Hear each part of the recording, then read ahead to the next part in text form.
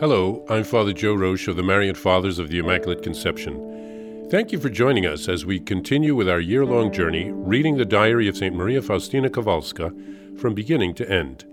Today we take up from where we left off, beginning with diary entry number 138. A great mystery has been accomplished between God and me. Courage and strength have remained in my soul. When the time of adoration came to an end, I came out and calmly faced everything I had feared so much before. When I came out into the corridor, a great suffering and humiliation at the hands of a certain person was awaiting me. I accepted it with submission to a higher will and snuggled closely to the most sacred heart of Jesus, letting him know that I was ready for that for which I had offered myself. Suffering seemed to spring out of the ground. Even Mother Margaret herself was surprised. For others, many things passed unnoticed, for indeed it wasn't worth paying any attention to them. But in my case, nothing passed unnoticed. Each word was analyzed, each step watched. One sister said to me, "Get ready, sister, to receive a small cross at the hands of Mother Superior. I feel sorry for you." But as for me, I rejoiced at this in the depths of my soul, and had been ready for it for a long time. When she saw my courage, she was surprised. I see now that a soul cannot do much of itself, but with God it can do all things.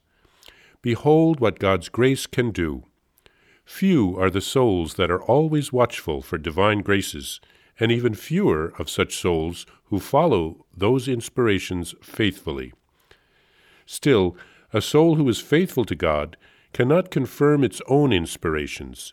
It must submit them to the control of a very wise and learned priest, and until it is quite certain, it should remain distrustful.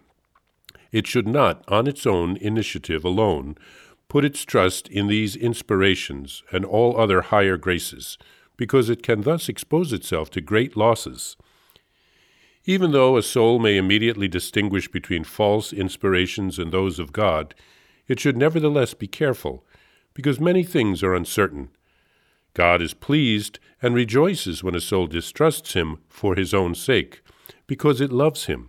It is prudent, and itself asks and searches for help to make certain that it is really God who is acting within it.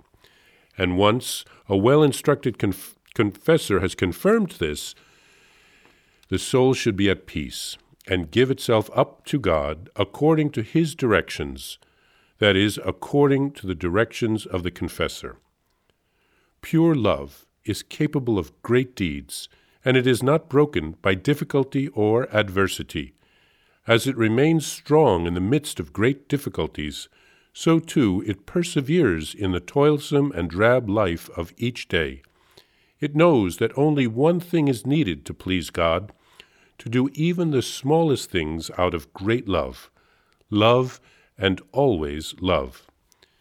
Pure love never errs. Its light is strangely plentiful. It will not do anything that might displease God. It is ingenious at doing what is more pleasing to God, and no one will equal it. It is happy when it can empty itself and burn like a pure offering. The more it gives of itself, the happier it is. But also, no one can sense dangers from afar as can love. It knows how to unmask and also knows with whom it has to deal. Well, Sister Faustina didn't have to wait long to begin to live her new calling as sacrifice. After her surrender and after she had been inundated with graces, the sufferings began as soon as she came out of the chapel. But St. Faustina was now transformed. She wasn't afraid. And she had discovered the secret that when we collaborate with God and do things with his grace and strength that he gives us, things become easier to accomplish. She also writes that God is not displeased when we want to discern and be sure that graces come from him, because we love him and we don't want to be fooled by an illusion. She also writes of the importance of not trying to discern where an inspiration comes from without the help of a confessor or a spiritual director, because we can be fooled. And then she writes about love. Pure love can endure anything. Joy is found in self-emptying and in giving the gift of oneself. Here, Jesus is teaching St. Faustina and us what love really means.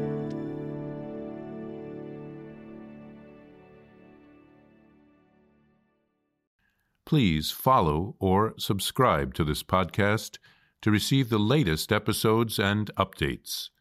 If you have enjoyed this podcast, I invite you to leave a review. Reviews greatly improve our podcast ranking and will help other people throughout the world find St. Faustina's Diary in a Year. Remember, Jesus promised St. Faustina in Diary number 1075, souls who spread the honor of divine mercy are protected by God like an infant by a gentle mother. Please help us spread the message of divine mercy. Thank you, and God bless you.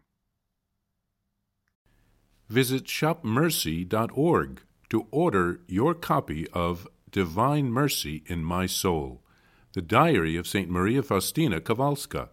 It's available in print in English, Spanish, and Polish, and in English as an e-book, available now on shopmercy.org. Are you enjoying this podcast? I invite you to listen to more shows brought to you by the Marian Fathers of the Immaculate Conception. Join us daily for enriching spiritual content, which will help you on your journey with Jesus Christ. Simply visit DivineMercyPlus.org for a complete list of our shows. That's DivineMercyPlus.org.